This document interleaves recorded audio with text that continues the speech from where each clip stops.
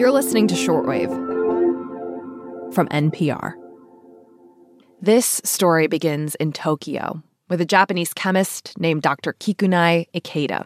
The story goes that back in 1908, Dr. Ikeda was contemplating dashi. This is Sarah Tracy, historian of food science.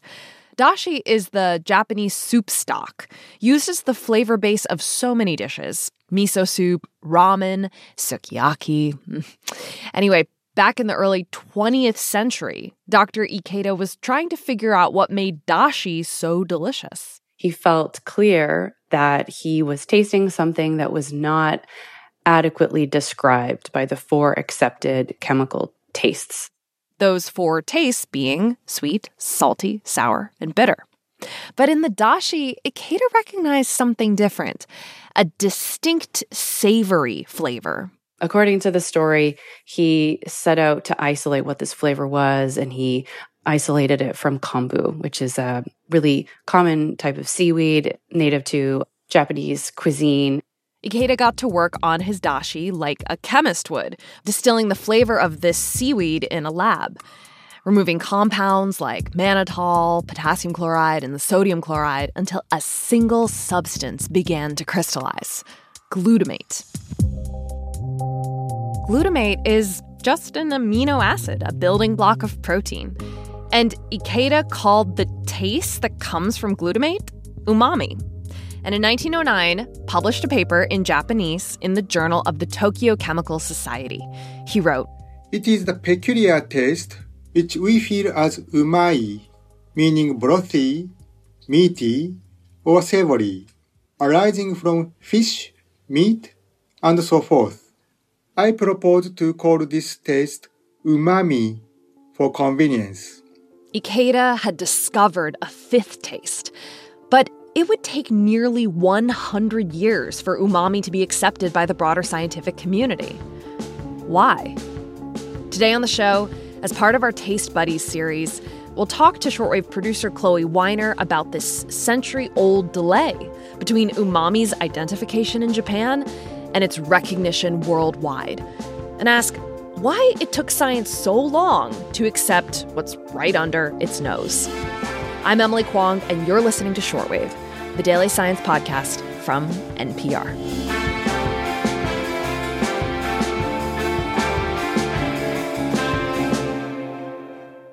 Here on Team Shortwave, we've been looking into the science of taste.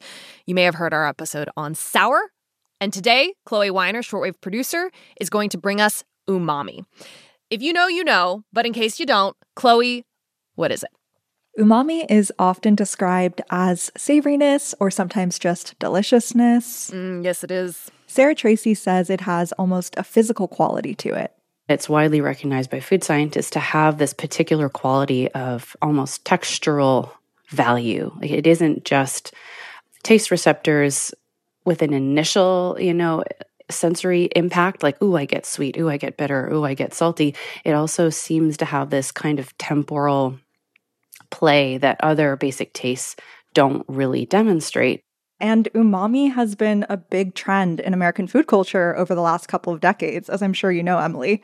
David Chang, for example, the chef behind the Momofuku restaurants, he talks about umami all the time. There's a chain called Umami Burger, an online grocer called Umami Cart, where, this is a special surprise, I made some kombu dashi for this taping, and I have a bowl of homemade miso soup right here in front of me. How does it taste, Emily? It tastes like it feels to have sunlight spread across your whole body. It's so warming and rich.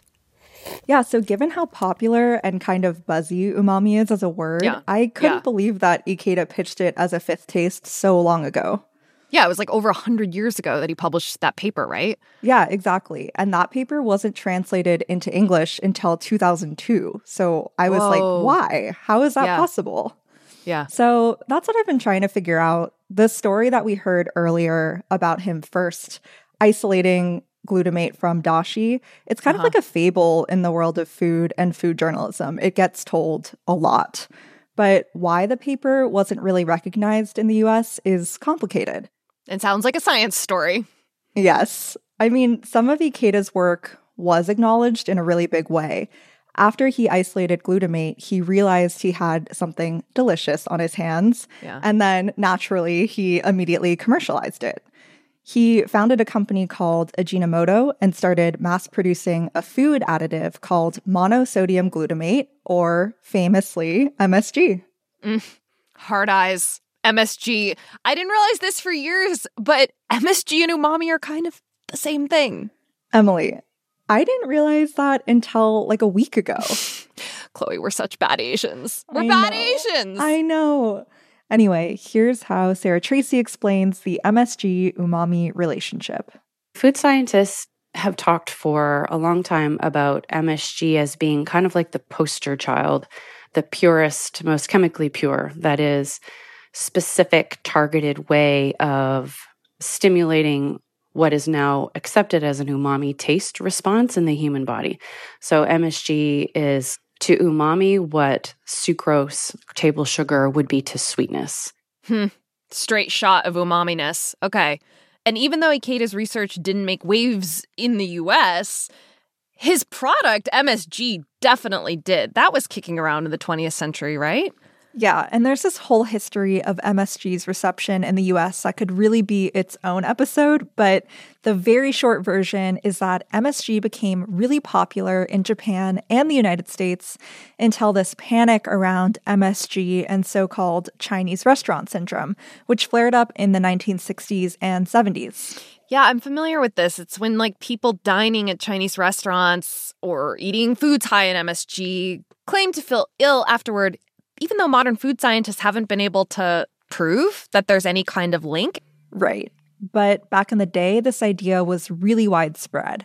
And, I think it was fueled in part by anti-Asian racism and xenophobia, but also this movement against pesticides and a general wariness of chemicals. That's MSG's reputation a century ago. What was going on with Ikeda's umami research in all that time?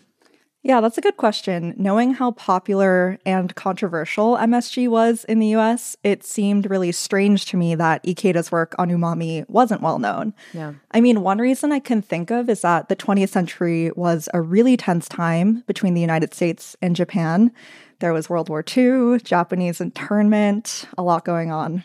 Yeah, so Ikeda's research could have been just completely dismissed for that reason. I think so, but there were other factors too, dating back even further. Victoria Lee, a history professor at Ohio University, told me that after World War I, nutrition research was booming in Japan, and flavor was a big part of it. Fermented foods and seasonings like sake, soy sauce, miso were a large part of the diet in Japan and also a large part of the economy. And so research into the flavor components of those kinds of foods were an important part of rationalizing diet in Japan. By rationalizing the diet, Lee means that the Japanese government was trying to make sure they could produce enough food domestically in case of shortages. There were a series of economic crises. There were concerns about self-sufficiency in the context of preparation for war. So, all in all, the prominence of flavor in Japanese nutrition research comes from those kinds of concerns. Okay, so research in umami was bound up in this broader need for nutrition research that was tied to the economy and what was needed politically at the time. Yeah, Victoria Lee writes about that in her book. It's called The Arts of the Microbial World. And speaking of Japanese nationalism, she brought up another possible theory about why Ikeda's work didn't translate, literally.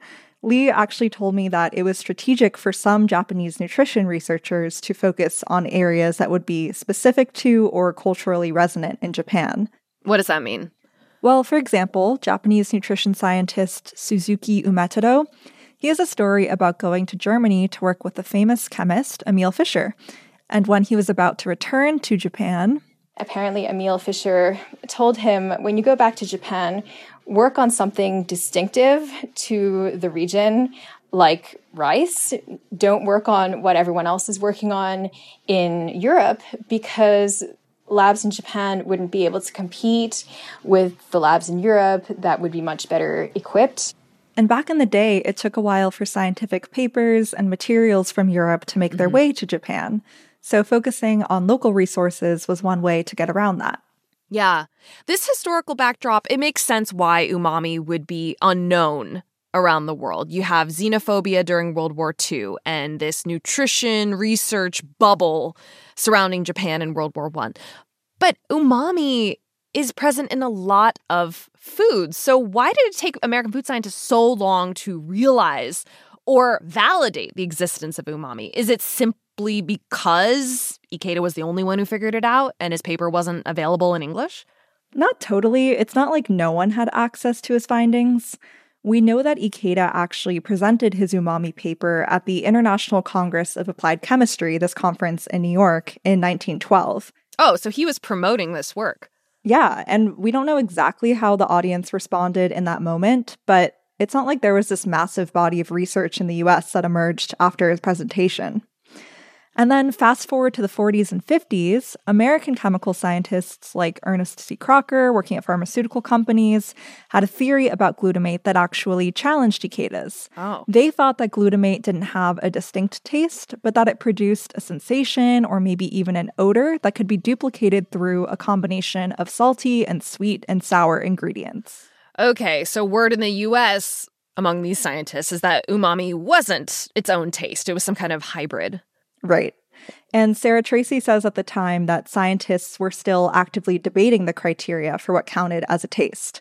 And umami, at least for Crocker, didn't make the cut. Other reasons that I've come across for why English-speaking scientists weren't compelled by the idea of glutamate representing a fifth taste is one, just the weight of history, the enormous weight of millennia of tradition. The big four, have had incredible resilience and cross-cultural kind of consensus around those four. So to break with that, I think anyone would have needed a lot of evidence to overturn that. But the evidence needed to overturn that did come about around the turn of the century. How did American researchers finally begin to embrace umami? Yeah, so a team at the University of Miami discovered that rats, and eventually humans too, have a specific glutamate receptor both in our brains and our tongues. And that hard biological evidence is what turned the tide. Yeah, I hear this, and cool as it is, I can't help thinking, Chloe, that Ikeda discovered this a long, long time ago. Yeah, and it took 100 years and a lot of corporate messaging and efforts from Ajinomoto, Ikeda's company, to work up enough research interest to get there. It's also important to point out that Ajinomoto was very motivated to dissuade the anti-MSG fears in the US because they were hurting the company's bottom line. So shifting the focus to umami, both scientifically and also culturally, was part of that. That makes sense to me. Like, we like to think of science as independent when actually some research is only possible when social forces change, when the historical planets align, and people are ready or wanting an idea to be proven, even if it was proven a long time ago. Yeah, and it made me think more generally about what other ideas or research is out there that we aren't ready to hear yet. If you go back a decade or a generation, the thing that we take for granted as being normal and obvious wasn't normal and obvious. And so it's really valuable and fascinating for being able to empathize with other people's perspectives or think cross-culturally, because even our ideas, even the most fundamental cultural principles we live by, they have a life, and they were not always so. Sarah Tracy is the author of the forthcoming book, Delicious, A History of Monosodium Glutamate, Umami, and the Dysphoric Sublime. This episode was reported and produced by Chloe Weiner, edited by Giselle Grayson, our senior supervising editor, and fact-checked by Catherine Cipher. The audio engineer for this episode was Natasha Branch. Andrea Kissick is the head of the science desk. Edith Chapin and Terrence Samuel are the executive editors and vice presidents of news. And Nancy Barnes is our senior vice president of news. Special thanks to Michael Gordon, Scott Montgomery, Kumiko Ninomiya at the Umami Information Center, and Masaki Uchida for their help with this episode. I'm Emily Kwong. And I'm Chloe Weiner.